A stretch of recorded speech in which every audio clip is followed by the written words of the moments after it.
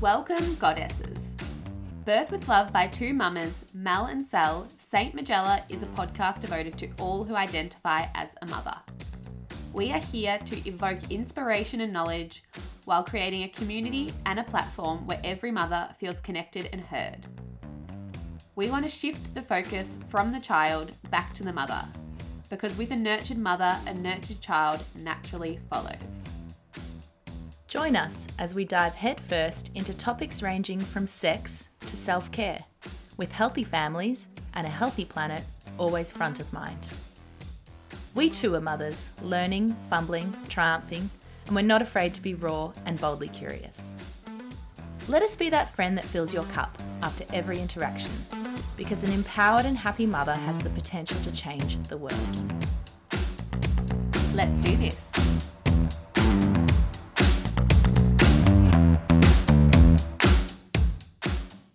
Before we start this episode, we'd like to acknowledge the traditional custodians of the land on which we live, work, and raise our children, the Boon Wurrung people of the Kulin Nation. We pay our respects to elders past, present, and emerging. Always was and always will be Aboriginal land.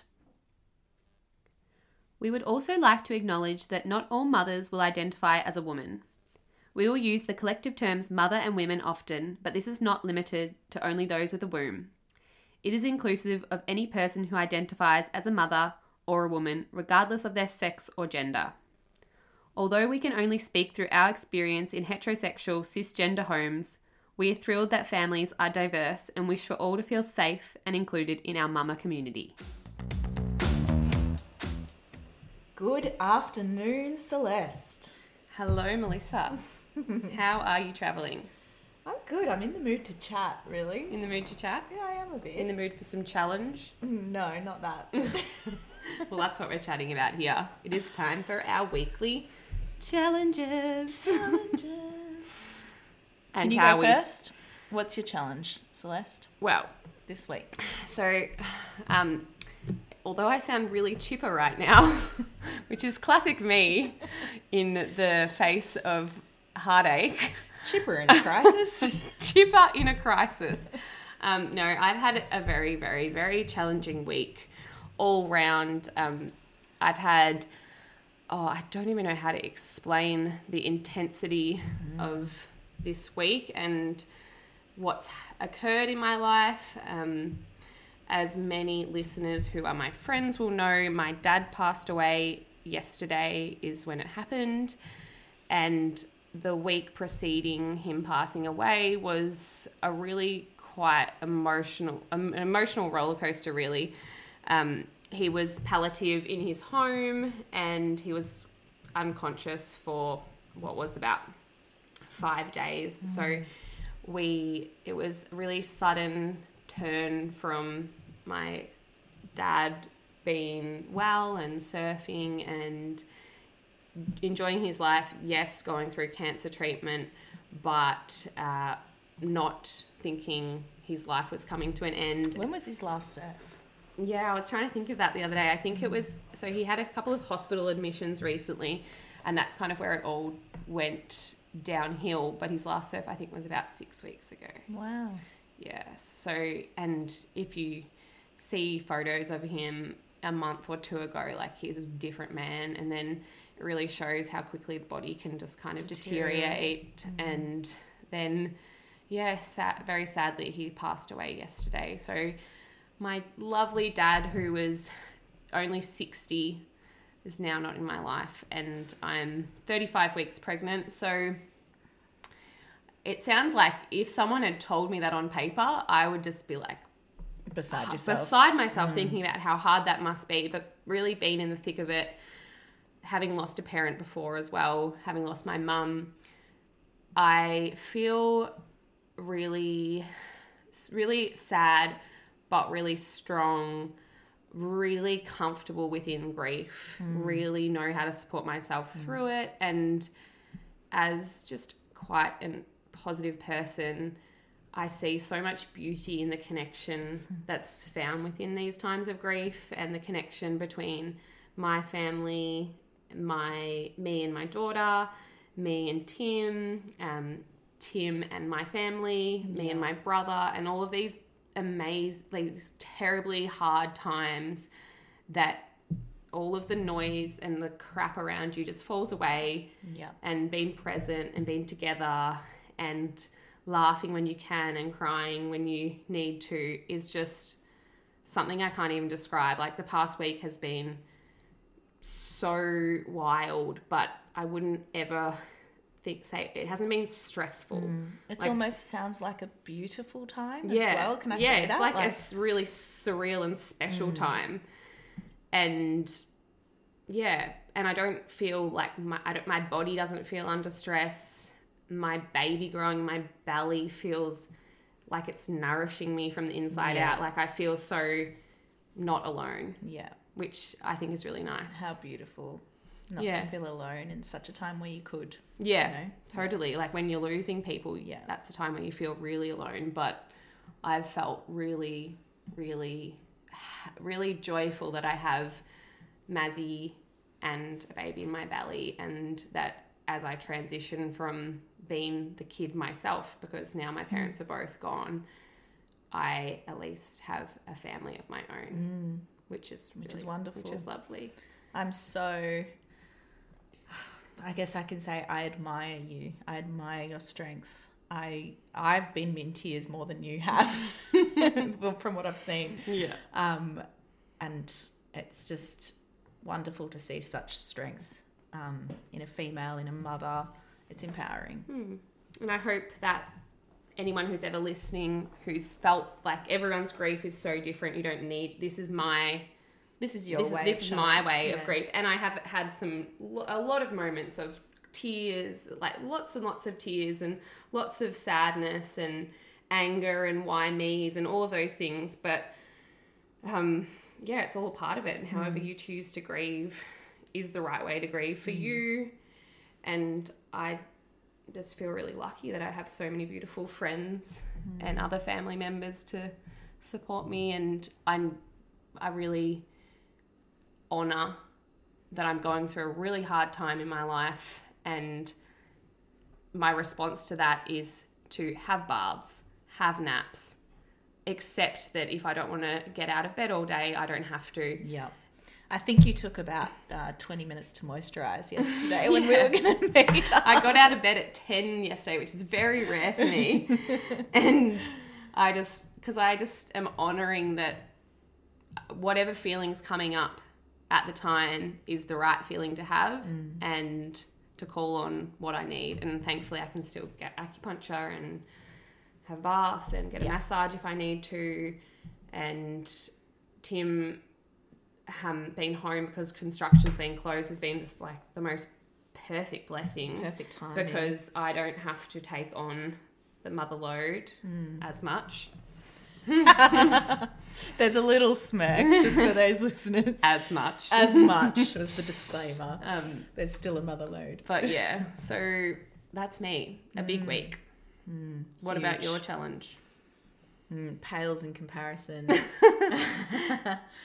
I guess my challenge has just been dealing with a little bit of anxiety, not really mental. I'm not really having anxious thoughts. It's just, I think it's just the pregnancy feeling of not being able to breathe perhaps triggers a bit of bodily anxiety. So sleeping has been a bit hard, and I'm not ashamed to say I've been using CBD oil to help ease that anxiety, which has been fantastic. Yeah. I can't recommend it enough. And I wasn't going to share it because I expect a lot of other mothers and people to perhaps judge me, but you know what? It's working for me. And I think if my baby experiencing my anxiety is worse than any effects of a natural, you know, psychosis, or what do they call it? Non-hallucinogenic. It's obviously got the THC element, but it hasn't got cannabis. It's not the mind Not altering psychoactive. Psychoactive. There you go. That's the word.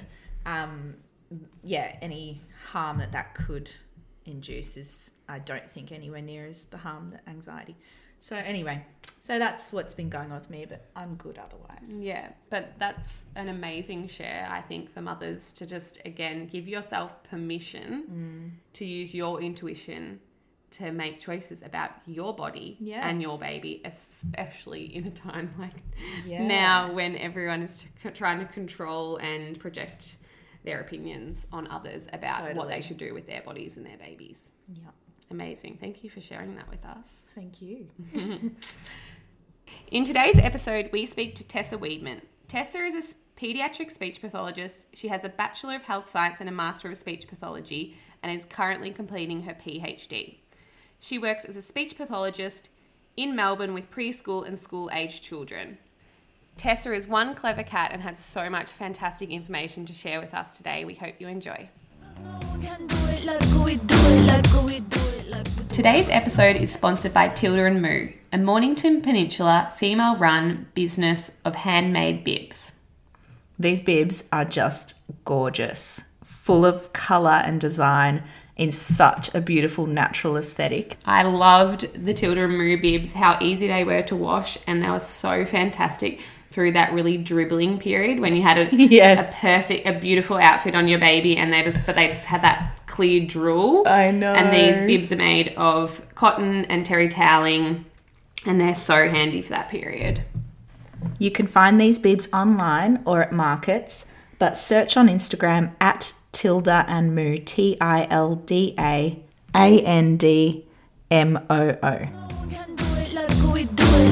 Welcome, Tess. Thank you so much for joining us today. Thank you. Loving being here via Zoom. Would you like to tell us a little bit about yourself, your family, and your career to start us off? Sure. So I'm a pediatric speech pathologist. So I work with preschool and primary school age students as well as some teenagers in secondary school. Most of my work is in children's language and literacy, speech, language and literacy, and social communication. And I'm doing a PhD just part-time at the moment, plodding along very slowly through La Trobe Uni. And my PhD is looking at the role that early childhood teachers, so kinder teachers or preschool teachers, have in supporting oral language and emergent literacy skills. So I've done a lot on shared book reading and the role that, how teachers support those skills in preschool settings.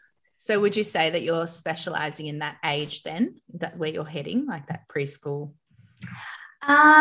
Well, actually, a lot of my clinical work now is actually with school age children. A lot of them started potentially as preschoolers, and now I'm still seeing them for various reasons. But definitely both, really, preschool and primary age, definitely. Cool. And did you want to? You're also just started a little Instagram page. Did you want to tell us a little bit about that?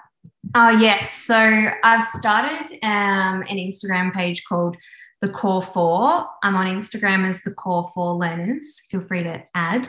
Yep. I haven't been very frequent with the posts, shall we say, but been a little bit busy. But the long-term aim post-PhD is to have a website supporting parents and preschool teachers and other allied health professionals around 4 core areas of children's development in preschool. So language, early literacy, play skills, and social skills.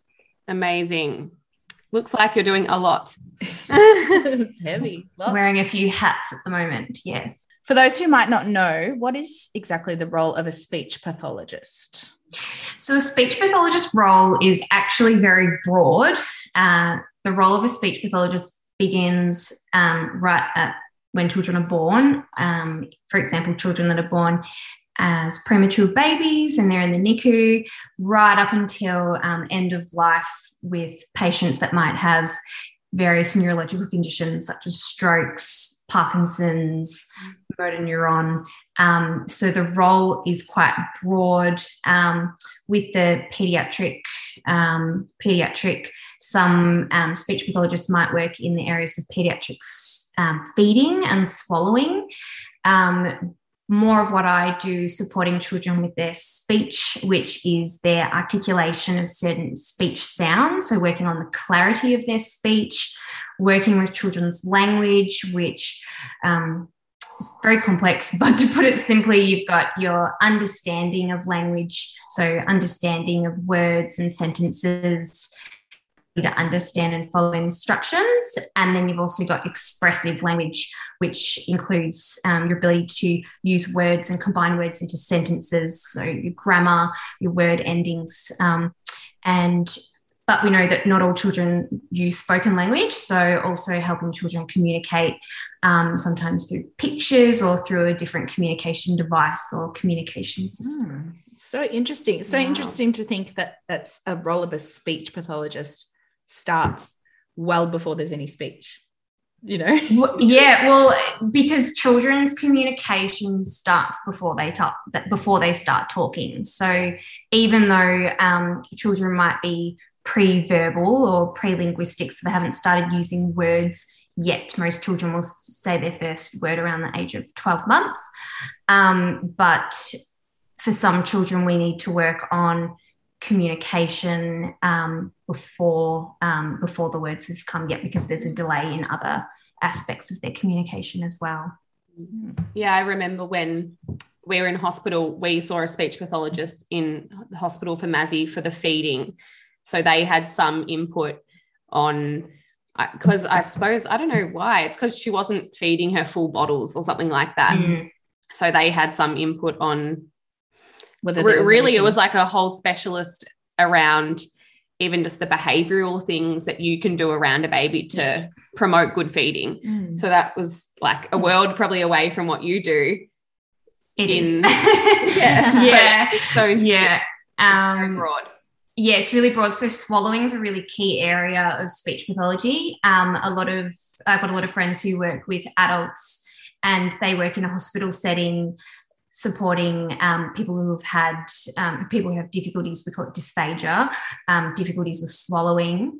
Because if you think about some of the nerves that we use for speech, as well as swallowing. I was trying to think of some cranial nerves. I'm like, I'm not very good with my cranial nerves anymore, so I won't go there. But yeah, there's often co-difficulties there, comorbid difficulties. I'm really conscious of my swallowing right now. You know when you get like that and you're just like, Yes, yeah. So today we'll probably focus mainly on the age group of 0 to 5 years. When would you think it's an appropriate time for a parent to seek out the advice of a speech pathologist? And should they go public or private? So like, can you explain how, is it a public thing or is it a private thing? It's a lot of things. I'll start with when to see a speech pathologist. If you're concerned about your child's swallowing, you could seek out a speech pathologist who specialises in stuttering. Swallowing. If your preschooler is stuttering, that's another area where stuttering's best targeted during preschool age before a child starts school. Once a child starts school and they get older, it's actually more difficult to treat stuttering. If your child is frustrated by their communication, so if people are having difficulty understanding what they're saying, that could be a good indicator that the child might need some speech pathology sessions.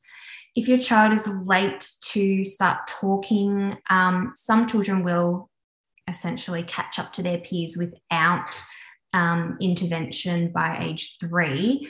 But some children will go on to have a language disorder, which we call developmental language disorder. And for those children, you don't want to miss out on key early interventions. So I think that if you're concerned and you have a worry, that's warranted and you should seek out support from a speech pathologist. And they might say this is normal and then you feel great about it and then you move on. Absolutely. So I've got some parents who have come in because they've been really worried and they haven't had to come back. I've had other parents who'll come in, I'll say, let's monitor, come back in 2 to 3 months. And then they come back and things might have picked up and the child doesn't need any therapy. Some parents, if the child's late talking, they might need a few sessions. The child responds really well and then we monitor. But I think that, if you are concerned, always pick up the phone. You can always speak to a speech pathologist on the phone before we add them to the wait list to find out more information as well. Whether it's appropriate or not. And so are there like particular signs like by age X, they should be speaking X words, X number of words and things like that? Yeah, so most children will say their first words around 12 months. And then, by age 2, for example, if your child hasn't said their first word by 18 months, and even before that, if they're not using gesture and they're not babbling, using all that baby jargon, I would get in contact with a speech pathologist. And by age 2, if they have less than 50 words and they haven't started putting words together into really short phrases like mum, go, dad, no, whatever it might be. I would, dad, go. Dad, go, mum, stay. I would just get in touch with a speech pathologist, and we would give strategies around supporting parents and caregivers and other people who are in that child's life with stimulating more expressive language.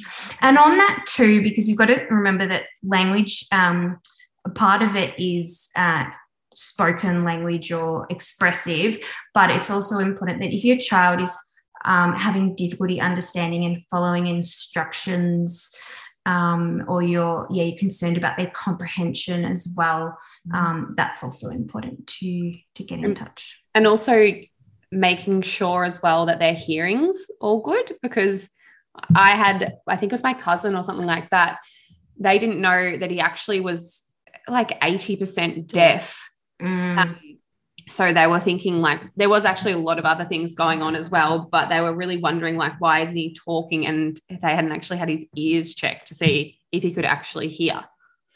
Yeah, so children's hearing is checked at birth, but then after that, unless there's some really obvious signs that the child is having ear infections, often their hearing isn't checked. So we always recommend that if a child comes in and they haven't had their hearing checked recently, we always recommend it. It's always one of my first recommendations. So if you're on the wait list and your child is late with their talking, or the clarity of their speech is like other people are finding it really hard to understand what they're saying, I would go and get the hearing checked. A lot of the pediatric audiologists, like, the kids find it fun. So why not? I got mine checked when I was 10 because I wasn't listening to my teacher, and I just kept saying, I couldn't hear you. That I could. You little trickster. Yeah.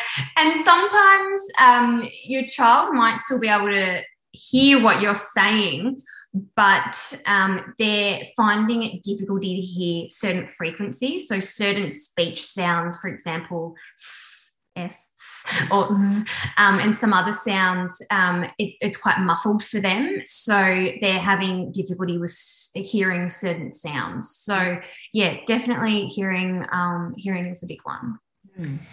So moving to, how do you choose between public or private speech pathology, and how does that work? Is there a long wait list for both?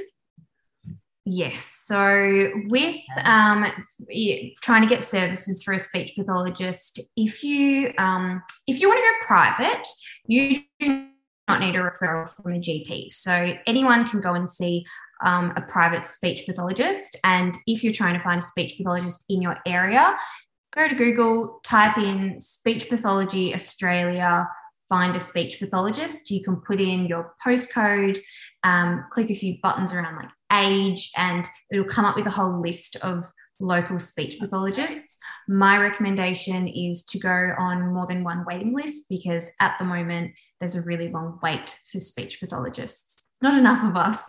Wow. So yeah, private, that's your option. Some children are eligible for 5 sessions of speech pathology per year through Medicare. It doesn't cover the full amount. It covers, I think you get a rebate of about $53 or $54. But not all children are eligible for Medicare. Usually it's their professional, for example, audiologist or occupational therapist. And you can, in private practice as well, get a rebate if you have private health insurance and it covers speech pathology. So again, check with your private health provider if you have one. Public. So if you go public, so there's public speech services available as well, generally through community health centres. So you can find out through your local government council. And that's typically for children who, there's usually quite an intake process, and it's for children that are having preschool children that have speech and or language difficulties, maybe stuttering as well. And children that have more of a global delay or difficulty in more than one developmental area. So, for example, their physical milestones, they might have a delay with their fine and gross motor skills, or could be social communication as well. Those children are eligible for early intervention. Is funded through NDIS, which is the National Disability Insurance Scheme. And it's quite a process as well to then get NDIS funding, and it might cover part of the funding that you get, part of the therapy that you have throughout a year, or it might just cover a small number of sessions. Once the child is 7, some children will no longer be eligible for early intervention because they don't have a diagnosed disability, which you need past the age of 7 to qualify for NDIS. Okay. It's recognising the importance of early intervention for children. So by getting the early intervention in the preschool years or before the age of 7, those children, we hope, won't need therapy as they're older. Yeah, more of that preventative early intervention model rather than that lifelong care. So am I right in assuming that in your sessions with the children, it's as much educating the parents as well as to what they should be doing exercise-wise with them? And, you know, I don't know what you actually do in the sessions. Yeah, definitely. So especially with the littlies, so with the late talkers, the 2-year-olds, 2.5, even up until the age of 3, it's more about working with the parent. So you've got the cute little toddler there, but you're actually training the parent to deliver the therapy at home. Even when the children are older, having a fortnightly or weekly speech therapy session isn't going to be as effective as if you can work with the family or the parents, caregivers, to implement those strategies at home, if it's for late talking, or to follow up with some of the speech sound exercises for a bit of homework as well. Yeah. So what age, or there's probably not a real cutoff, but what age do you see children just by themselves then without their parents in there? Because you do see some by themselves, don't you? I do. So I go into schools and I go into kinders, and when I'm going into those settings, the parents aren't present. A lot of the time I'm working there with their integration aid. So a lot of the children that I work with school age have funding through school. So they have an aide in the classroom for part of their sometimes 5 days a week, sometimes just 2 or 3 days, depending on the level of funding that they have. So in those examples, I'm working with the teacher or with the aide. I've got some children who at school age, they don't want their parents in the room. So parents will come in at the beginning. I'll spend some time with the child, and then the parents come in at the end and we go through it. For some of them, their attention is also, they find it easier to focus when their parent isn't in the room. But most of the time, I'm working with the parents. I like it when the parents are there, they're watching, they're involved. If you're working with a toddler, there's often other kids, so you've got to think about how you can get them involved in the therapy as well. Like because they just think you're playing with them. It's so much fun for them. They're like, oh, I get to go see that lady again that has, you know, all the toys. They think it's so much fun. They don't know not like the dentist. Yeah. Like they're not in any pain. Like they're having the time of their lives majority of the time. Not always the school age ones. They don't always love coming to see me as much. Yeah, but they're great as well. So what are the most common issues that you see in ages 0 to 5? Definitely children that are late with their talking and communication milestones. So parents will come in and they'll be concerned that their child isn't talking at the same rate as a sibling was at that age, or someone else from the mother's group. They might have been referred from the maternal and child health nurse. Very good resource, especially for new parents. I would encourage parents to go to those sessions with the maternal and child health nurse. Children that are stuttering, children that are having difficulty with the clarity of their speech, and children that are having difficulty with their social communication or pragmatics. So those children might have difficulty playing. We do a lot around play because it's 0 to 5. It's very play-based therapy. So we do a lot around supporting children to develop their play skills, developing their communication. I'm thinking about Katie and Mazzy, how they play at the moment. We need you to come analyse our children. To be honest, I can't help analysing, and I haven't met your daughter, Mel, but Mazzy's right on track. She is a little talker. And Celeste, I must say, to the listeners, me and Celeste went to high school together and we're friends. Celeste is great at talking to Mazzy in a way that promotes language and promotes vocabulary. So Celeste is a great talker. Adult, almost. Like not baby talk, or just how is she doing it? Tell us. I've always explained every little boring thing that I've done. Like I'm not just doing something. I'm like, I'm getting the fork out the drawer. Yes.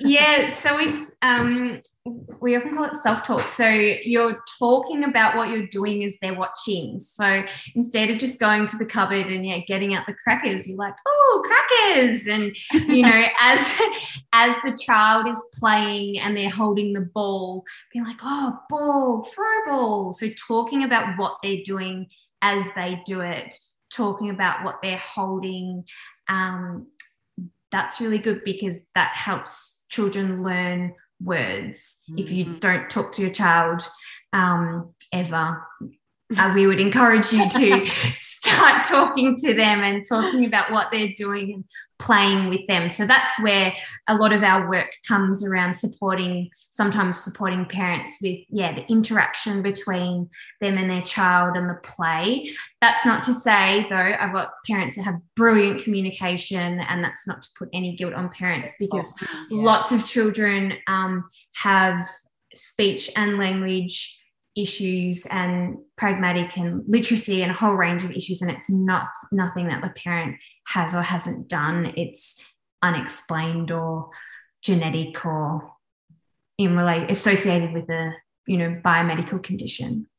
And also I feel like an important note would be to start that kind of talking when they're a baby, because even though you're not expecting them to talk back to you when they're just a little baby, I think a lot of parents can get really easily just like they're kind of just like a little blob there. So because they're not doing so much when they're really little, because they're not interactive, that you don't talk to them. But I remember being really conscious of talking to Mazzy and like telling her all words that I absolutely knew she had no understanding of what I was saying and no idea. But like when she was a month old, I was saying the words of things that I was holding and what I was doing.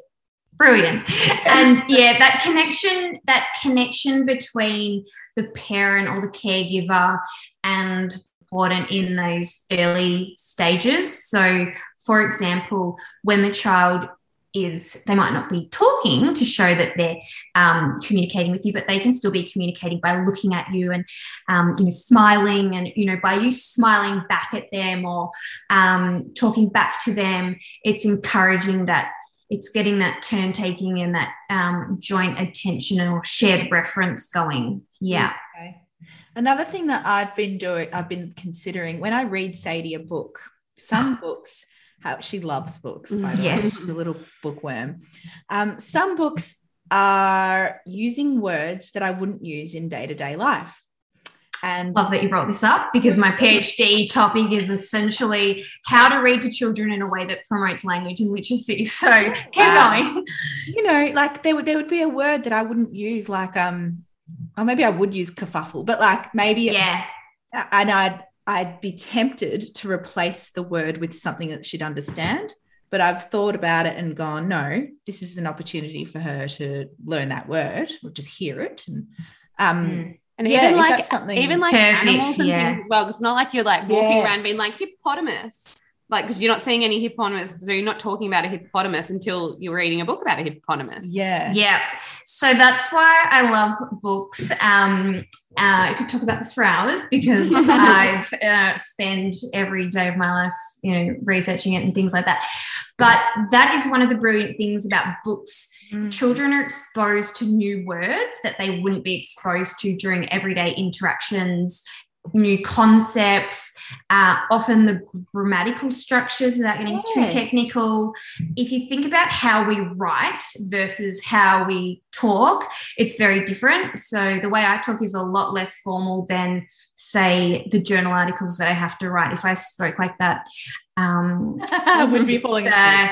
Be a bit boring. So it's a really good opportunity to, depending on the strategies you might use with different age groups, changes a little bit, but it is a fabulous opportunity to support word knowledge, so understanding of words, and then instead of always just reading the story to children, it's really supportive of their language skills to talk about the book, make comments about the book, follow their lead. So if the child is pointing at, I don't know, the picture of the dog, you'd be like, oh, the dog is jumping. Or you can ask them questions about the story. You're like, where is the moon in the, because a lot of toddler books are really short little things. So to kind of drag it on, I always do like a bit of a where is this in this picture? Or what's that thing doing over there? And what sound does that make? Yep. So you can ask them questions about the story if it's older children, or you can, ask them questions about things that they can see on the page, and not always just asking questions though. You can comment on things that they can see and things that they're interested in. Even while I'm here having my little plug about the importance of book reading, to promote their early literacy skills, you can help them turn the page, be like, oh, I'm turning the page, or, this book's called Spot. And getting children involved in the story helps them be interested in the story. Like I love with the toddlers and the early ones, lift the flap books, learning about different textures. Yes. Love those. Yeah, they're great. So and when it's a really long, boring book, sometimes I condense it so short to what I know and just go, oh, yep, Bluey did that, went to the beach, yep, found shell, I've read this 1,000 fucking times. So the end. So and you can get, when she gets a bit older, you can encourage her to tell the story, and so repeated readings of books. I know it's not always the most fun for the adults, but kids quite like it. And then you can ask them questions, and when you were talking about different words, the repeated exposure can help with their word learning too. Okay. And then you do actually see that now Mazzy will pick up those books that she's had on repeat, that we've honestly, if I see Bluey at the beach book again in my life, I will just kill myself. Bluey at the beach. But now she can open it up, and completely every right page, she can almost mimic exactly what it says. Like she obviously can't read, she's 2, but she knows what that page says. With Jemima and the bloody... Yeah, she's memorized it. So it's pretty and interesting. then, with older children, even school-age children as well, reading to children while they're learning to read is really helpful for them to still be exposed to new words. And, that shared reading experience is good bonding time as well. So, like reading to children, smart the plug, they will not learn to read by being read to. Children, that's why children go to school. They need, explicit instruction around learning to read. That's a whole nother podcast. But reading to them will build their language skills, which helps support their literacy. And for a lot of children that I work with who find reading difficult when they're at school age, it's important that they're still being read to, so that they're still being exposed to those grammatical structures and those new words and those new concepts. So, sorry, excuse my ignorance here, but when did we learn to read? Prep? I think Prep, prep. So thought it's happened. When you're in, I thought I'd So when you're in prep, that's when you begin learning to read. As I mentioned before, there's some early literacy skills. We call them emergent literacy skills. So they're some of the early literacy skills that children acquire before they start learning to read themselves. And that's just even little things like knowing that the role that a book is a book. It has a front cover. It's made up of words. Those squiggly lines on a page actually mean something. They're not just there for fun.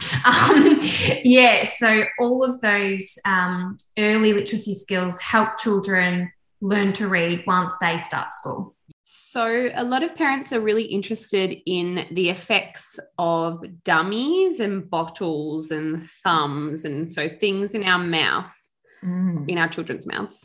Yeah. Yes. Love that one. So, topic. So dummies, it's always a bit of a contentious one.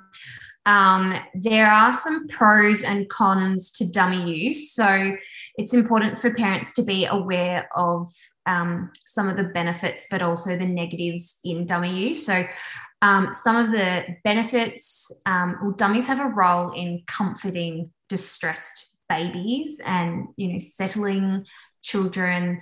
A lot of the children that I work with in preschool have difficulties with sleeping, difficulties with a lot of things. So a dummy can be quite comforting for them.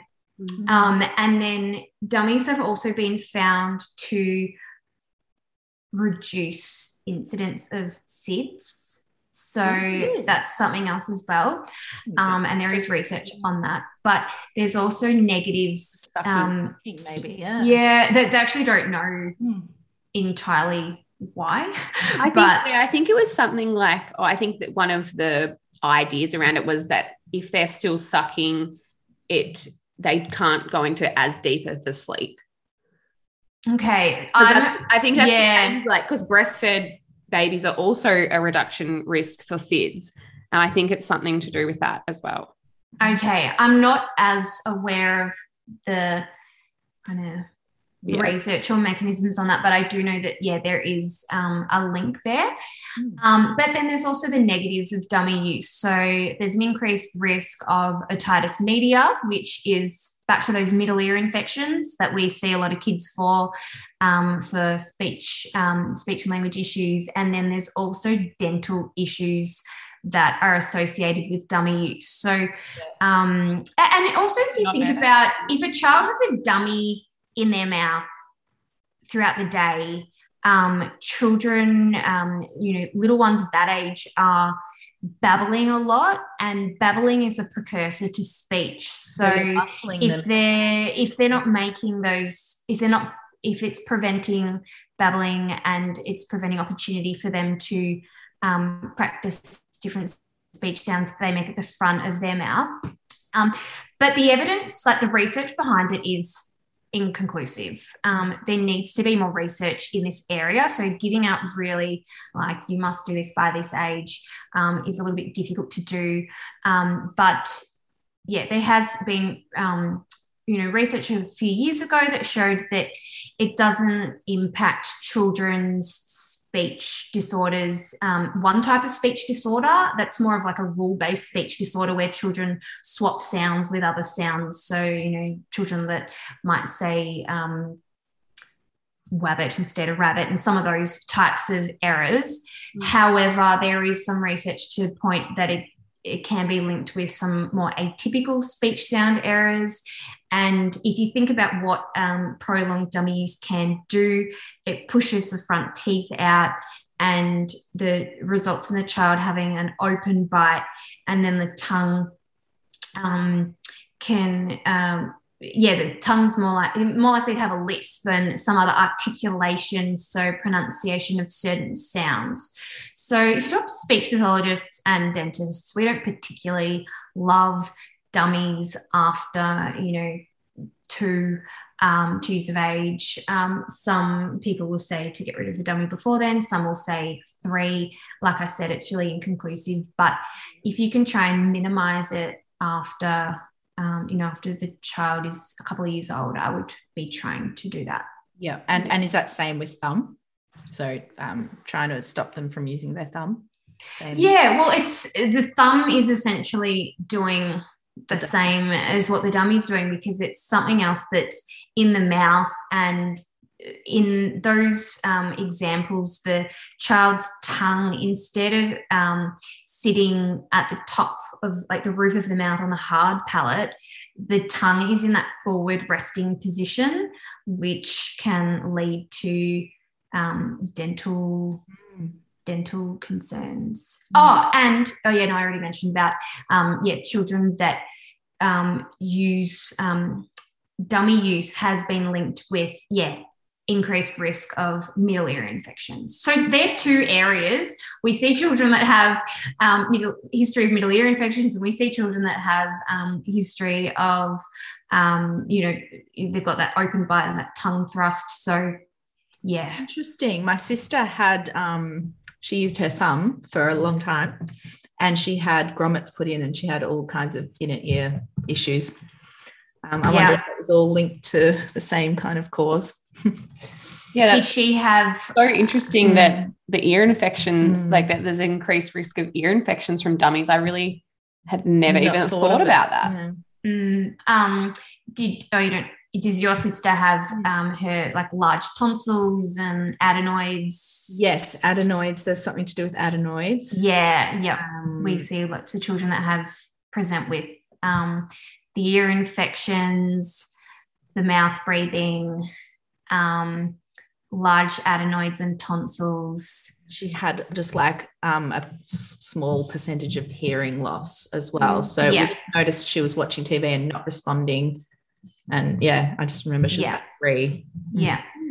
I've also, with the dummy and the thumb sucking, I've also had some kids where they've come in and they have an open bite, which has resulted in a little bit of a lisp. And then they've stopped the dummy use and their teeth have actually corrected themselves without any dental. But I've also had kids that, have had a dummy for a long time and haven't had any speech related issues or dentition. So it comes down to like how often is that dummy in the child's mouth? Is it all day and is it all night? But also keeping in mind, is it going to cause World War III removing that dummy? It's not always really clear cut. So it's about problem solving with the parent, assessing that child, having a look at what's happening in their mouth, what's happening with a whole range of things. Yeah. And like when's the best opportunity to perhaps get rid of that dummy? Is it pre them understanding? Is it like I found it really easy with Mazzy because she was just like a baby. I don't remember her in a dummy. No, she pretty much only had a dummy in hospital, and then she just didn't really like it. Then I was like, this is a perfect opportunity to just get rid of it before she even knows about it. Well, children well, they develop this thing called object permanence. So it's that awareness that something that was there is now gone. So, and they can get more attached to it. It can become more of a habit. Yeah, we should look up when that is, when they cross over to knowing what object impermanence is. Yeah. Because obviously there's an age. Yeah, and but then I've also had, it's really, this is why it's also mixed and everyone has different advice on it. Some other people have also said, well, if the child is using a dummy, and you can remove a dummy but you can't remove a child's thumb, so it's really around problem solving with that family. We were doing the nail polish, the disgusting tasting nail Sadie on the thumb. No.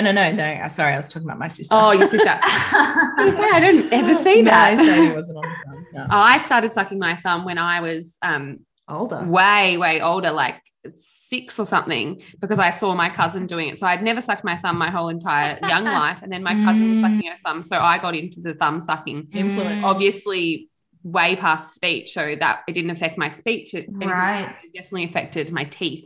Yeah. Then I got buck teeth and have needed to have braces. So that was amazing. Okay. So Celeste has done her research here. Yeah. At around 8 months old is when your baby is aware of object permanence. Yeah.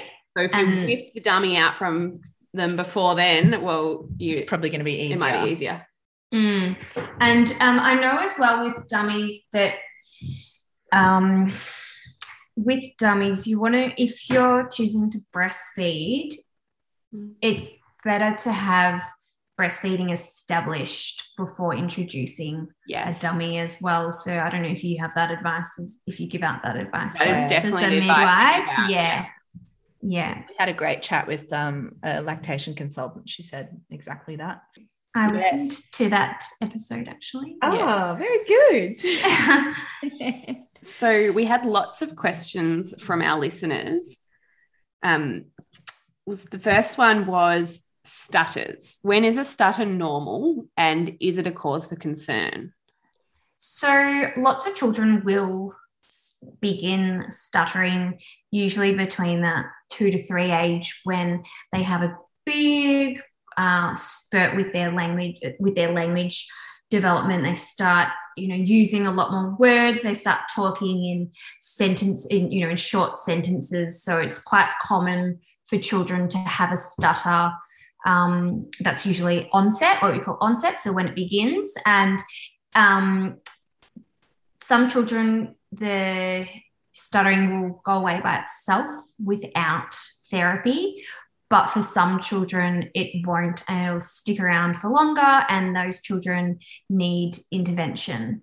But if so there's, again, with stuttering, they don't know, they're doing a lot of research on the causes of stuttering, but there is a strong genetic link. So if there's a parent, grandparent, cousin, whoever it may be, that has stuttered in the family and is related to the child, that can be an indicator that we might want to treat the stuttering earlier. And as I mentioned earlier, with stuttering, if the child is if they're 4 and they're going to school next year, I would be wanting to treat the stuttering in preschool age, because it gets harder to treat as children get older, and it's linked with anxiety. So children who are stuttering are more likely to develop anxiety because of their stuttering as they get older into adulthood, adolescence, adulthood. And stuttering, does it range from like repeating a word constantly? Like I think I've started seeing Sadie go, the ball, but I've also heard people stuttering in a word, where they say part of the word. Is that? Yeah, so some children will repeat a sound. So it might be like mum. Some children will repeat the whole word. Some children will repeat a little bit of a phrase. So children will often stutter at the beginning of a sentence, so like at the start of a sentence. Thinking of it. So that's often what you're like, parents will often say, oh, she's not stuttering, she's just thinking about what she wants to say, or she's just excited. And we're like, yes, she's stuttering. But like I said, the treatment in preschool is really effective. So in Australia, we've got really, like, if you think about research, and they've had multiple randomized controlled trials, like really high level evidence to demonstrate the effectiveness of stuttering treatment in preschool. So once you start, it can be more difficult with some children. And like I mentioned, it's often the clients, and it's not as straightforward that it's just an isolated issue. It's often, stuttering and grammar and vocabulary and a whole range of things. But yeah, for stuttering, if you're concerned, and if your child's been stuttering for a few months, I would just go and see a speech pathologist to, like I said, get that initial contact. Often when children start stuttering, it fluctuates a lot. So the stuttering might almost like come on what might feel like within one day. And that's often the case for, a third of children who begin stuttering. But then a week later, it's almost gone, and then it comes back. That's very common when children first begin stuttering. But if the stuttering's the same, like the frequency or the intensity of it's not fluctuating a whole lot, that can be another indicator that I would begin treatment. Yeah. Okay. That's good. And I think you answered this one before. A 15-month-old who's only speaking in sounds, only a few words. That's, you kind of said under 18 months if they haven't really said any words. Was that around that? Yeah, so if a child's 18 months and they don't have any words yet, I would recommend going to see a speech pathologist. So did you mention that question? The child already has a few words.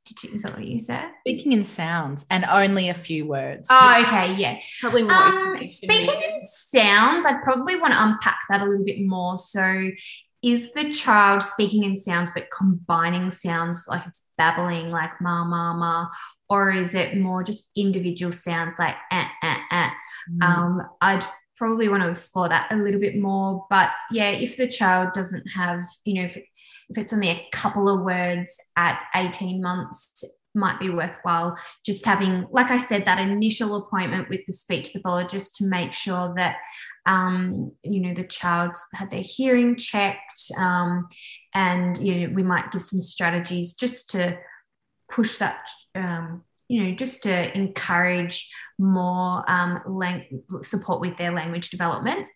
The next one, I actually don't know what it is, so I'm going completely vague, but lip tie information. Lip tie, yeah. So some children have a lip tie. Some children have like a cleft. No, that's different. So cleft lip is when the child. Oh, that thing. Okay. Yeah. I don't know what is that? Then that anatomical name for that thing that is the lip is tie. broken. Sorry, what was that? Like I don't know how to explain it without. Yeah, I hope I'm saying it right. So with the tongue tie, we call it ankyloglossia. But yeah, there's, we talk about the labial frenulum, the lingual frenulum. There's a whole range of names. But if I keep it simple for listeners, you can have a cheek tie, you can have a lip tie, and you can have a tongue tie. So Wow. What? So tongue ties, they're probably more common. There can be an issue if it affects movement. So it's restricting the movement of the child's tongue, or function. So it has been associated with breastfeeding issues and oral hygiene. So some children might have difficulty clearing the food from their lips if they're messy. Parents are like, oh, it's a really messy eater.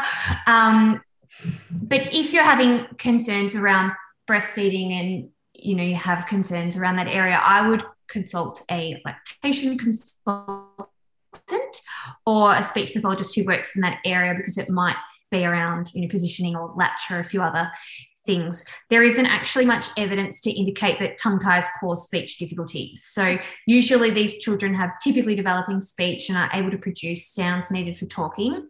However, there are some cases where children have very limited movement, which may impact, articulation of sounds, but you would want to be assessed by a speech pathologist, and we will look at the functional impact.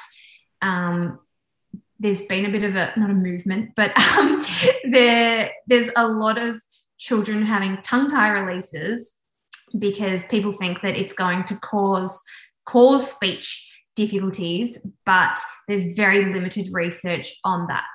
Yeah. That's a bit controversial, isn't it? Yeah, well, there's tongue ties getting released in case they cause breastfeeding issues instead of if they are like, they? Or have you decided to do that to, Yeah, because they're actually, for speech, there actually isn't really much evidence on it. And there are still some risks associated with tongue tie release, around the laser and things like that. But yeah, there has been, I've noticed lip tie and tongue tie in kids' mouths and parents that didn't even know it was there. I'm like, oh yeah, tongue tie, lip tie. They're like, oh, do we need to do anything? I'm like, well, we're speaking very clearly. So no, you don't need to do anything about it. But yeah, there's some cases where maybe it's hard to explain, but it's where the movement's restricted because of a muscle within the cheek towards the lip, or it can be towards the tongue. So some children have posterior tongue tie as well. What? Yeah, I can feel that connective tissue from the back of my tongue and into my cheek. Yeah, so maybe you got a cheek tie. Yeah, so in terms of back to your question around lip tie, there isn't really much evidence at all to support that lip and cheek tie cause problems with breastfeeding or speech. Okay. Great. A little bit around tongue tie, but we look at movement and function. Yeah. Okay. Great. Stridor. I don't know if I'm pronouncing it right. Stridor in newborn. Stridor. Yeah. So Stridor can result from a few things. So it could be that there's a blockage. So what is airway. It? Sorry. It's when a child is breathing and it's got like a really kind of almost like high pitched, like it almost sounds like there's something blocking the airway. It's like a high pitched. I think is it inhale? Well, it can be inhale, but it can also be exhale. So there could be a few. I think there's a few different types of stridor, but yeah, it can be on inhale or exhale. Although this isn't my specialty area around stridor. So in terms of stridor, I would be wanting to know what the cause is. So I would go to a GP. The GP would get a bit more information, has there been any infections, or is, what birth, premature birth, it could be a whole range of things. So, and then the child might be referred to an ear, nose and throat specialist and need a scope to look at. It could be something happening at the level of the larynx, the voice box, as people call it. Yeah. Less of a speech pathologist role, maybe. Yeah, I would be more chatting to a doctor and ear, nose and throat. Yeah. Got it. Open mouth breathing and speech. Does open mouth breathing have any impact on speech? It can. Again, sorry to keep deflecting, but no. So with mouth breathing, again, I would be wanting to know what's the cause of the mouth breathing. Some children are mouth breathers due to allergies. Mm-hmm. A lot of the kids that I work with, or the kids that speech pathologists see, the mouth breathing ties in with large tonsils and adenoids. So adenoids are tonsils that are kind of we sometimes call them the pharyngeal tonsils. They're in the pharynx, which is at the back of the throat. And essentially what happens when you're making speech sounds is, although our mouth and our lips and our tongue are moving, there's also stuff happening at the back of our throat. So you've got something called your soft palate that lifts up and it makes a seal with the back of the throat or the adenoids to stop air coming out of the nose for certain sounds. And then we've got other sounds that we make where we want air to come out the nose. So if a child has really large tonsils and adenoids, sometimes what happens is the air's not coming out of the nose when it should, and then they've got this kind of nasal, nasally, nasally. That's like me, quality, yeah.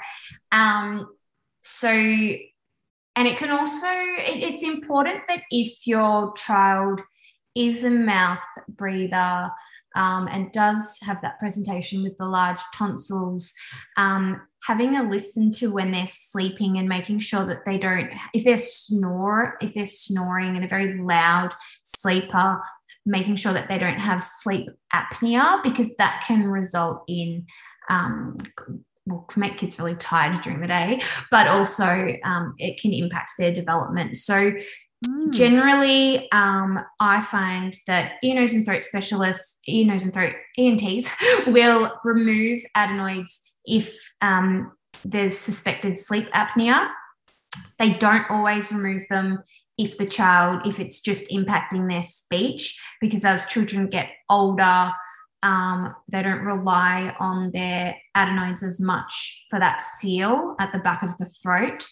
And also, again, you've got the surgery, and then sometimes what happens is the adenoids are removed and then the child has air coming out the nose for a few months. So, again, wanting to... and large adenoids can also lead to...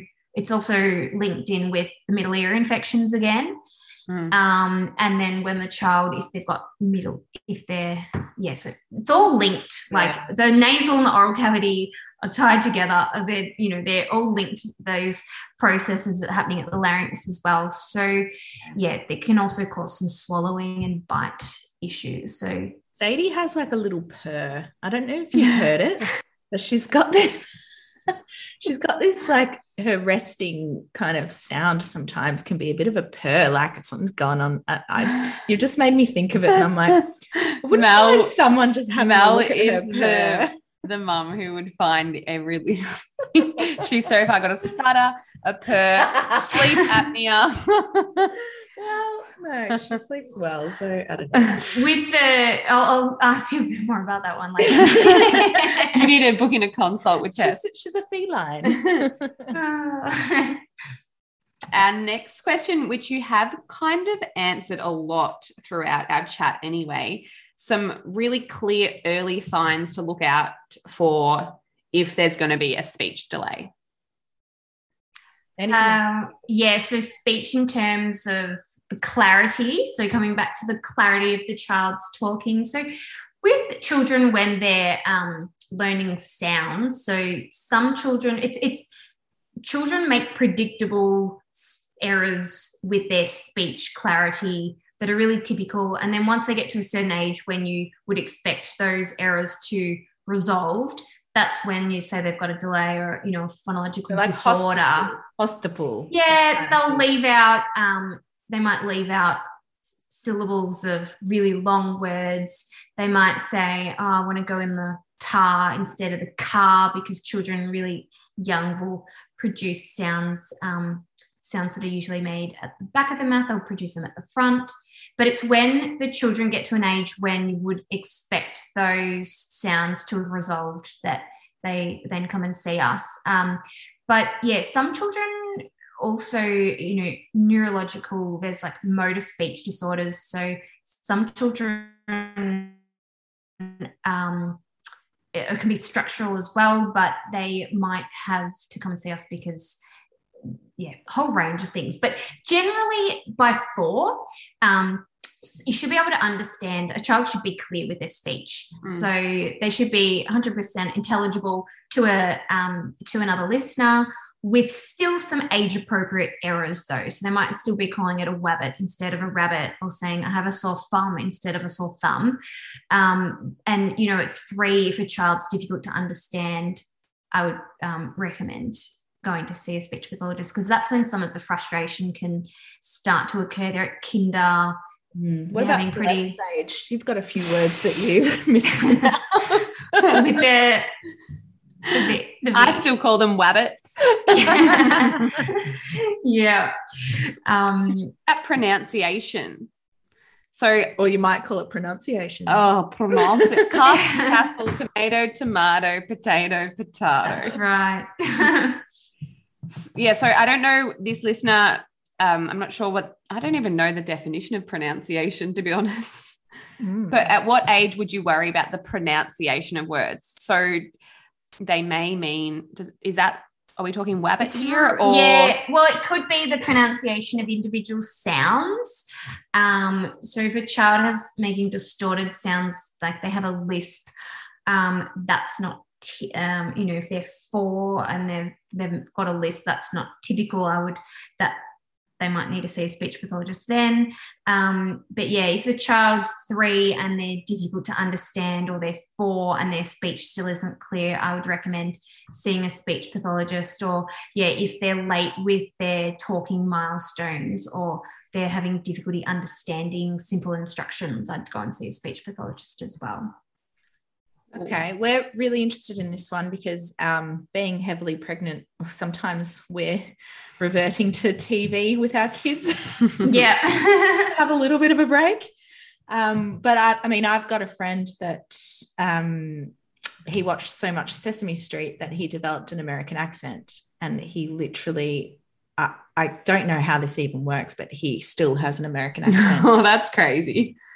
Yeah, so technology. Say to that. So what's technology in speech? Yeah, so technology, I guess too much of anything isn't good. So if the child is spending all day in front of a screen, I wouldn't recommend that. But to say to parents no screens before a certain age is a little bit unrealistic and can put a lot of guilt on parents. When you're trying to cook dinner or breastfeed your other little one, children need to have some downtime. And if you look at what I do in a day, some pointless mind-numbing scrolling, so children don't have to be on at all times. But I would just think about limiting it. And if the child is having some downtime and they're watching a bit of TV, have the TV on, perfect. Once they've finished watching that show, whatever it may be, turn it off, and so you don't have that background noise, and then pull out a game. So make sure you're still on the floor, having those opportunities for play. Get your child involved in the house routine. So might slow you down a little bit, but get them involved. Like, talk about what you're doing in everyday routines when I don't know if anyone cleans their car, but washing the car, or I never wash my car, but while you're folding the washing, they might watch what you're doing while you're cooking dinner. But yeah, I think limiting it is important, but in terms of not setting too many harsh unrealistic expectations on yourself, because if a child is in front of a screen all day, it's not going to positively impact their speech and language development. Yeah. Okay. Great. Noted. So all day bad, 5 hours Here a day and fine. Here and there, okay. When you're not just as much as you would eat ice cream. How much I've been really getting involved in this really yummy chocolate ice cream lately. So So our final question for you is tips and tricks for parents for optimal learning, development, and speech. I know you said reading is a big one, but so I've touched on the reading. I've touched on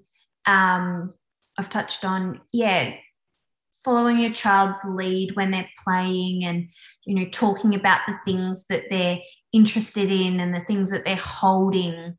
Like I just mentioned as well, I think I mentioned play. So try and find time in a day to play and interact with your child. If you're finding hard to find time, it might, like I said, get them involved and talk about the things that you're doing on the walk, or part of things that are already established as your everyday routine and interactions, but get down at their level so that they can see your face and speaking really clearly. And that's when you don't have that background noise constantly going. Not to say that songs and music aren't really great for language as well, but those are the times when you might have the TV off. If no one's actually watching it, I would just turn it off. What else can you do? Sorry, but that's just really interesting. You've just made me think of a lot of the time when I speak to Sadie, we'd be side by side. Like we're either in bed and we're chatting, or we're maybe, I don't know, maybe she's not looking at my face. Face to face, probably communications. You've pointed that out just earlier, looking at your face, getting to their level. That's establishing some of that eye contact and that eye gaze. You don't have to be like staring into their eyes 24/7, but being present with your child and, sitting on the floor. Like being at their level, and, if they're tiny little baby and they're on the ground, sitting on the floor with them, getting some cushions out. They can still be, side by side as well. Yeah. But yeah, that's really important. And play is such a fabulous way to establish, play. You can do so many things. It helps children learn about, different social cues, but it also can be used to help them, negotiate and talk. So encouraging interactions with their peers as well. So opportunity for them to play with their cousin, or for them to play with other children, play groups, kinder, mother's group, the park. And it all links into a previous episode as well with sleep and the association with like play that is rich and often, and how it can impact positively on then babies' sleep as well, and toddlers' sleep. Yeah, absolutely. And there's so many opportunities for children to talk during play. Even some of the things I do with parents, we talk about what toys they have at home. It's actually been easier during COVID because they can just show me. I'm like, that's perfect. But, they'll make requests, so they'll ask for things, and, you can give them choices around things that they want to do and things that they want to play with. And then they've got to use their words to, ask for things and ask questions. And some children who aren't talking yet, they might take your hand and take you to the item, or they might point to it. Some children don't do those things, so we work on establishing ways that they can show the parent things that they want. But you don't have to put too much pressure on your child to talk if they're not talking. So you don't have to ask them 1,000 questions in order for them to learn to talk. If anything, I often say to parents, all right, let's ask less questions, because instead of asking them, what's this, when they actually don't have any words yet, they might have one word, mum, I just give them the words. So if they're holding the texter, or throw ball, up. So as you're doing those actions, you can use gesture as well. There's so many opportunities to talk throughout the day with your child. And if they're with grandma, or if they're with at childcare, like we often work with childcare staff or kinder staff as well, to help support children's language. But really with language, I should plug,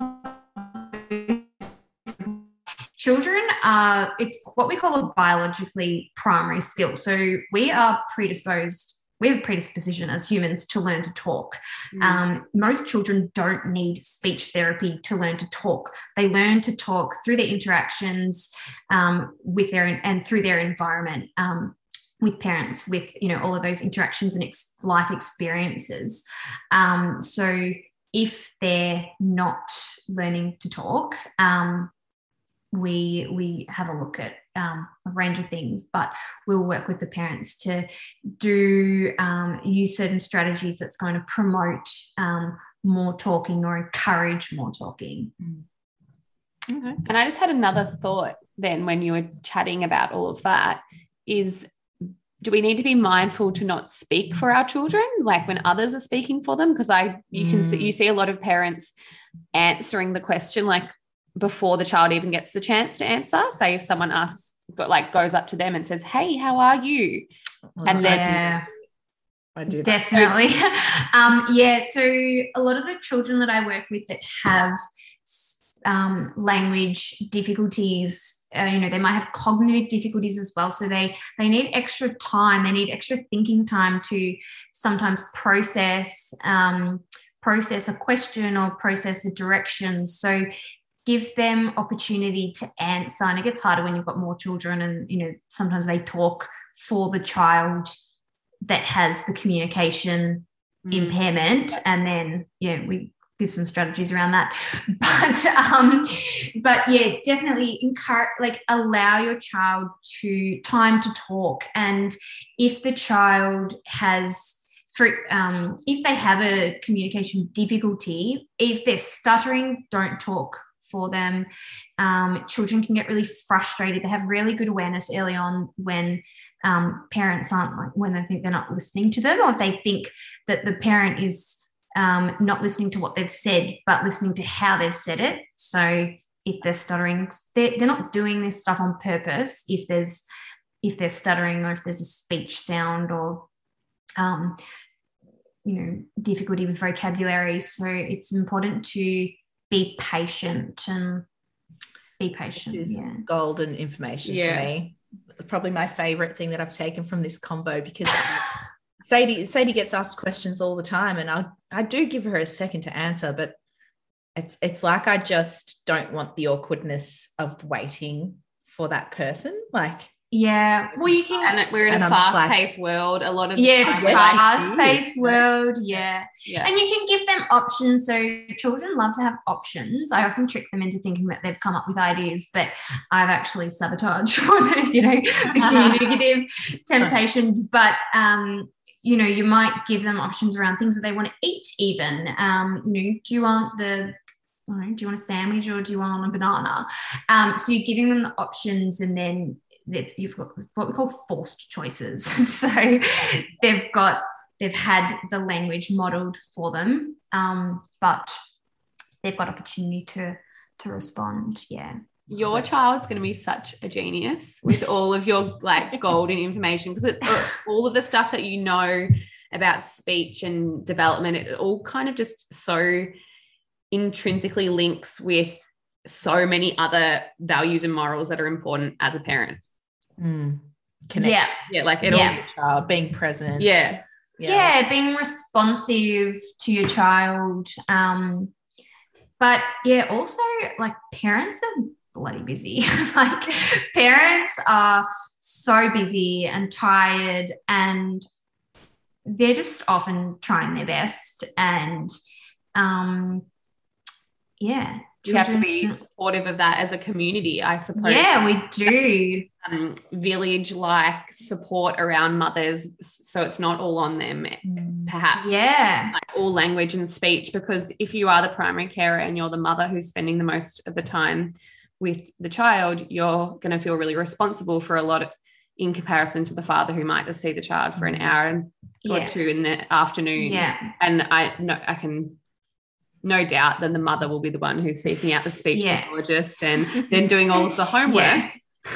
And a speech pathologist will never make a parent, well, they shouldn't anyway, never make a parent feel guilty for anything, for not doing the therapy homework. I've been to the physio. I don't think I've ever once followed up with the exercises, honestly. Like, it's hard, and people are so busy, and then their kids are at school and they've got that homework. Like, we try and fit it into their schedule, and it's around working with the parent around what's going to be most effective and achievable. Yeah, I think when I was a new grad, I was like, what do you mean? In my head, I was like, what do you mean you haven't done your homework? Like, but therapy homework, and like, especially at the moment, stress and anxiety is at an all-time high, I would say, in terms of parents are really concerned.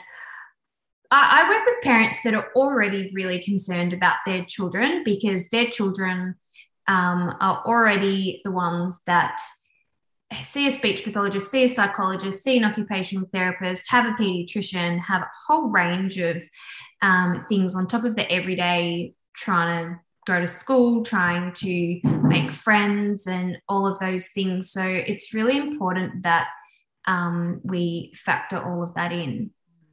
And especially after this climate with COVID happening as well. Have you seen an increase in a need for speech pathologists because of less interactivity and less occurring, schooling, face-to-face? So because I work with school-age children as well, in supporting them with their literacy skills, because kids aren't at school, they're not at school, these are students that already need support, and parents are already worried. So that's also a reason that the wait lists are really long at the moment. Some children who may have finished up on our caseload aren't at the moment because they haven't been at school for so long, and parents are very hesitant to end therapy if it means that then their child won't be able to book back in. So that's why, as well, if you are concerned, get your child on a wait list. You can always take them off, get them on multiple wait lists. We say at the clinics that I work at, like, we recommend going on multiple wait lists, because we would never want a child to have a longer delay of therapy. And early intervention is really effective. Like, we do a lot around prevention. It's all around early intervention to support long-term outcomes.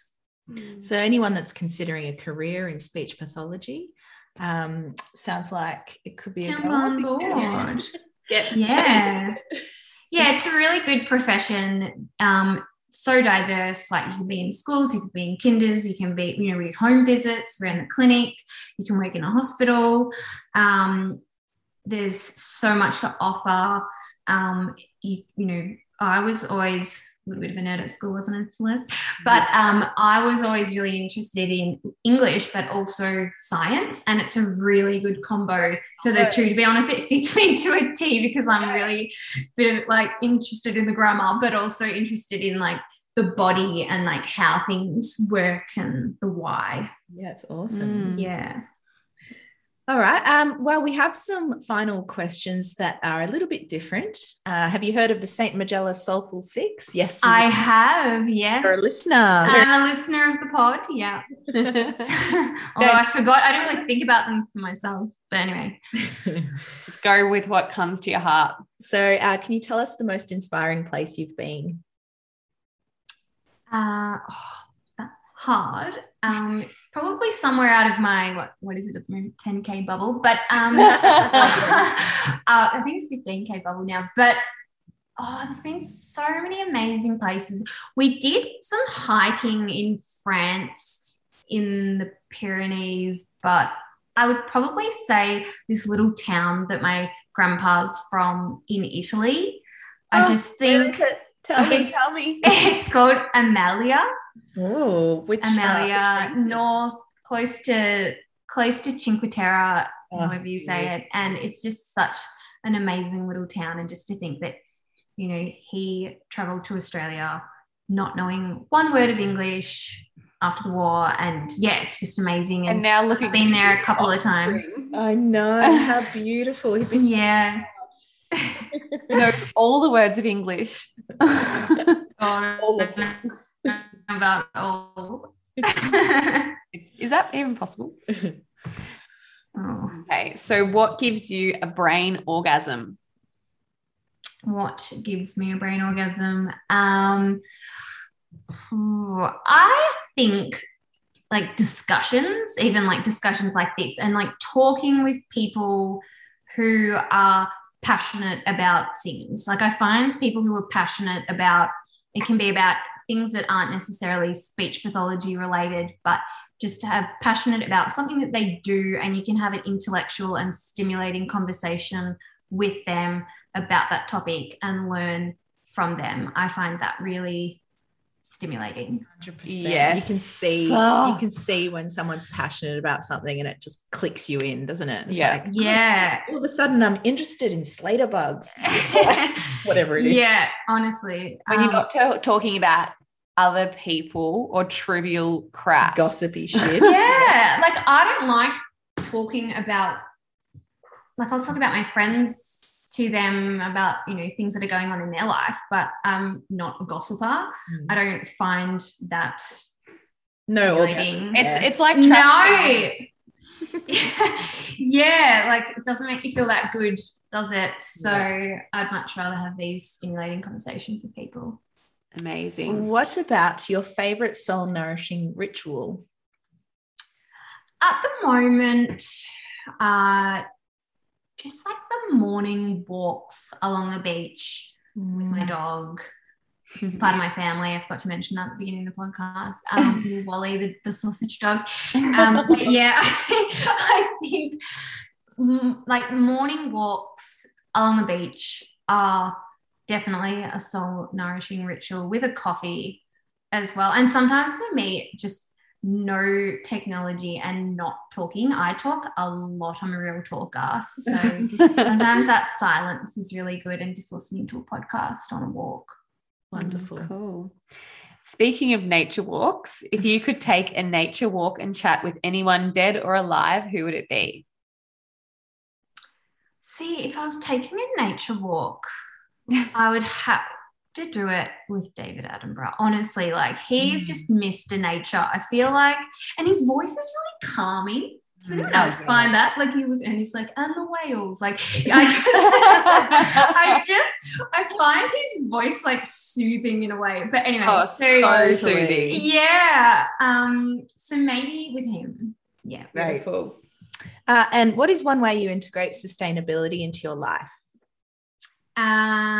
So minimizing plastic. At work, one of my employers, she's a real greenie. We do a lot of composting. And probably the biggest one for me over the couple of years is not buying, like no fast fashion, or minimizing it as much as possible. Like I've got this thing of all my work clothes that have to be, it's like op shops or from like hand-me-downs from various friends and family members. So really trying not to buy into that fast fashion and fast fashion's dead, man. So and wearing Kmart shirts. Actually, I'm wearing pants. Little bit of Target, but I think that and not using any products that are trying to use sustainable products as well, sustainable clothes. Yeah. Mindful. And finally, your greatest achievement. Now, I know most people who you've had on this podcast are mothers. Maybe my dog. No. I think just being like really happy with like who I am as a person, and that sounds like a bit weird potentially, but just like being like happy with who I am and not feeling like I have to be someone who I'm not, if that makes sense. Like, awesome. Just like when you're a teenager, you feel like we still trying to look the same with our hair and just being me, I guess. Yeah. Such an achievement. I love that. That's a perfect thing to finish on. We love your achievement because it's brought us together and we've learnt so much today. Thank you so much for your time. No worries. Thanks for having me.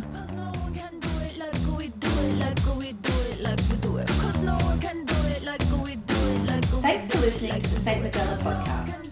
If you love this episode and want to hear more, please subscribe and leave a 5-star review.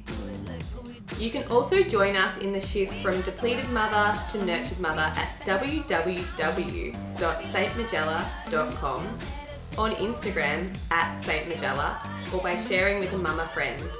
Speak soon. Bye!